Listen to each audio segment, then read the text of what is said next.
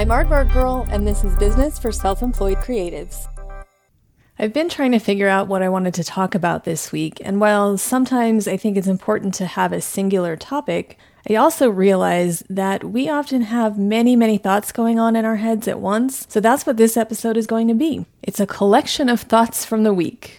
And I think part of the reason I'm feeling so scattered is because I've been incredibly scattered this week. It's been very chaotic in terms of work, various projects all coinciding, weird things happening, and me just having to go along with it and make sure things get done. So I've been thinking a lot about that. How do we find that balance that's so important in the middle of the chaos? Because sometimes we can't just take a break. I do talk about the importance of taking breaks and making sure that we can when we can, but there are those times where you're committed to a project or maybe multiple projects and everything just comes together at once. And you just have to get it done. So how do you do that without overly stressing yourself out in the process? For me, one of my solutions for everything is just to find humor in a situation. Sometimes it's really hard to laugh when you're feeling completely overwhelmed with all the things you have to get done. But if you can kind of take a moment and just find something that can make you laugh, even if it's not about the situation itself, anything that can just shift your mindset a little bit to be in a happier place. I have a go-to video for that situation. It's from the 2004 Vote for Change tour when Michael Stipe joined Bruce Springsteen and the E Street Band for the song Because the Night. Number one, I love that song, and listening to good music is a good way to get in a better mood, at least for me. But the reason I will turn to that if I need a laugh is because of Michael Stipe's dancing. There are certain performers I will watch just for their dancing alone. Michael Stipe of R.E.M. is probably number one in my book. There's also Thom Yorke from Radiohead, Beck, and probably most entertainingly, the singer from the band Future Islands. If you're not familiar with Future Islands, please go to YouTube and check out some of the videos so you can see, because that dancing is not something I can describe for myself. But this particular video of Michael Stipe joining Bruce Springsteen and the E Street Band, there's just a moment that's about 1 minute and 50 seconds in where Michael Stipe just starts flailing about, and I don't know what it is about it. Actually, I do know what it is about it. That flailing about is entertaining and it makes me laugh every time. And we're talking about a video from 2004. So that's a lot of years this video has given me the value of laughter when it's very much needed. So I keep that video handy, and if I know I need a laugh, I can watch that, watch a couple minutes in, and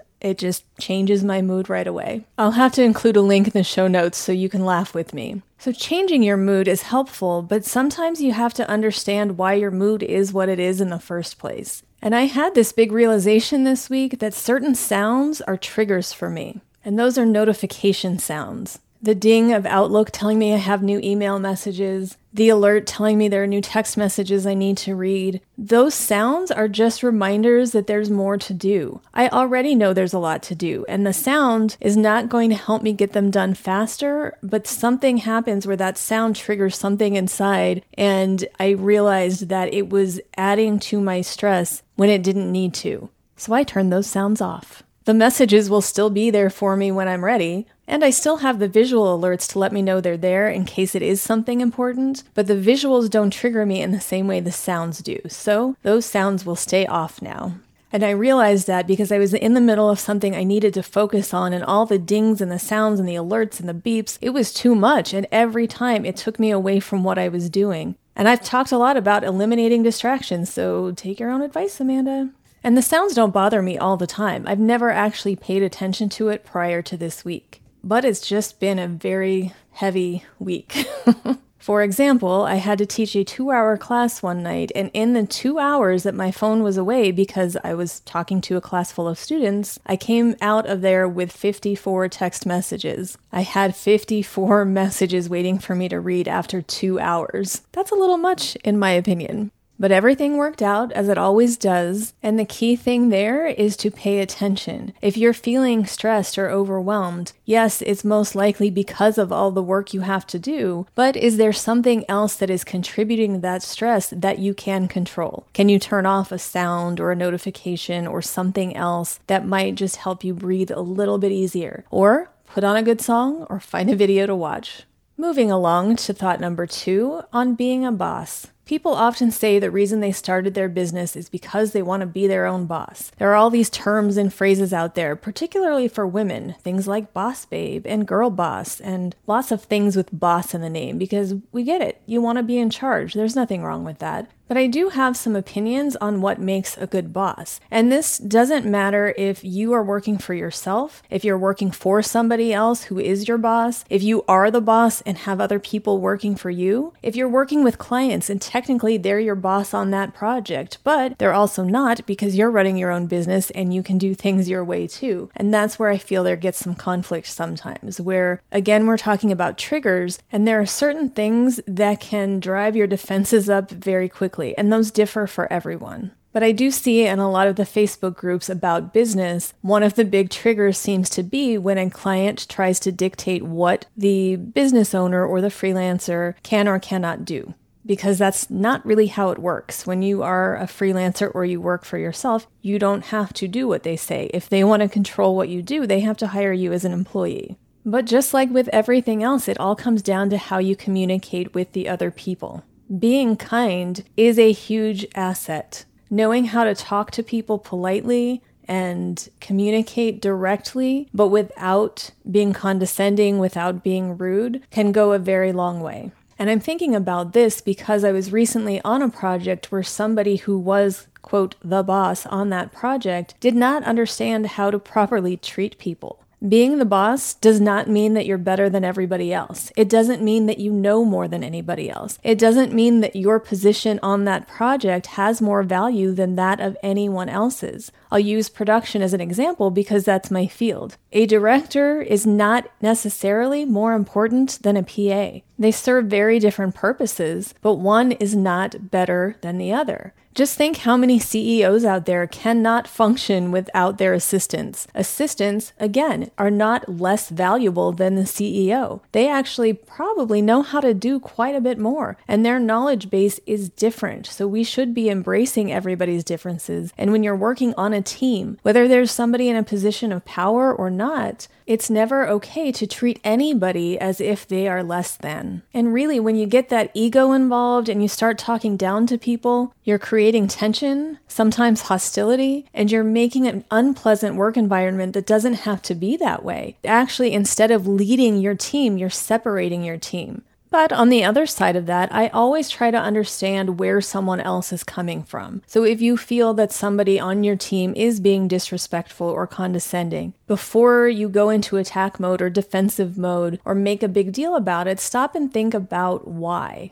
Do you really believe the person's intent is to talk down to you? Or could that person possibly be so wrapped up in what he's doing that his focus is solely on that one area of his main job, that he reacts a certain way in the moment? Maybe he says words that he shouldn't or has a tone that is inappropriate, but maybe it has nothing to do with you. Maybe he's not even aware he's doing it. I just like to give everybody the benefit of the doubt. I try to understand where they're coming from and understand what the intention is. And in a lot of cases, I think that person is really just trying to do a good job and maybe needs to keep focused, and any interruption or distraction is a trigger for that person. It doesn't make it okay, but I think it happens a lot. And then the person on the receiving end internalizes it and thinks maybe they did something wrong, or maybe that's just a terrible person and they don't want to work with them anymore. There are a lot of things that can happen. So just taking that pause to think about it logically instead of emotionally might make a big difference. Now, if that person genuinely just doesn't care and wants to be the boss and in control and have an ego and doesn't want to work with the team, he wants the team to work for him or her or anyone, you don't have to work with them anymore. That's one of those big perks of working for yourself and being your own boss. You don't have to keep working with people who don't align with the way that you like to work. So finish out the project, be professional, and then go separate ways. It's perfectly fine.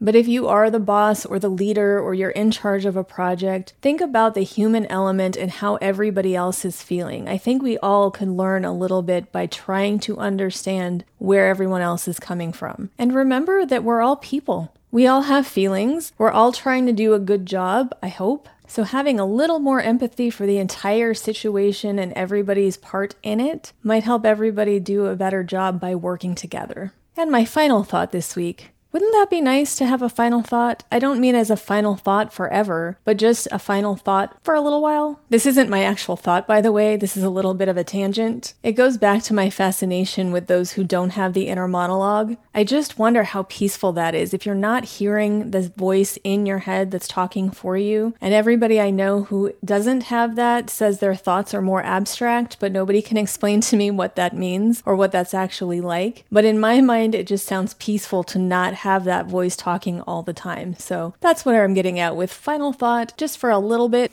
It sounds pretty nice at times. But my thought is more about balance again. It's a very common theme with me, balance, because I think it's so important. But again, there are those times when balance is very tricky because you do have all the projects and you do have all the tasks and the things and probably more in your personal life, and it just keeps piling up. So how do you find that balance? And I think you have to take it in the moments where it's available to you. You might not have time to sit down for an hour and watch a TV show, but you might have a few minutes to have a cup of tea or coffee or whatever thing that you enjoy. You might have a few minutes to sit down and play with your pet and realize that they have that joy that we all should have as humans. There's usually something small you can do to help maintain your sanity until you have time to take a proper break. And sometimes I think we have to bargain with ourselves and remember that even though we're running businesses, we don't have to work all the time. It's not just about work-life balance, it's about work-work balance. When you make a commitment to a project, yes, you need to see that through. But you don't have to take every project that comes your way.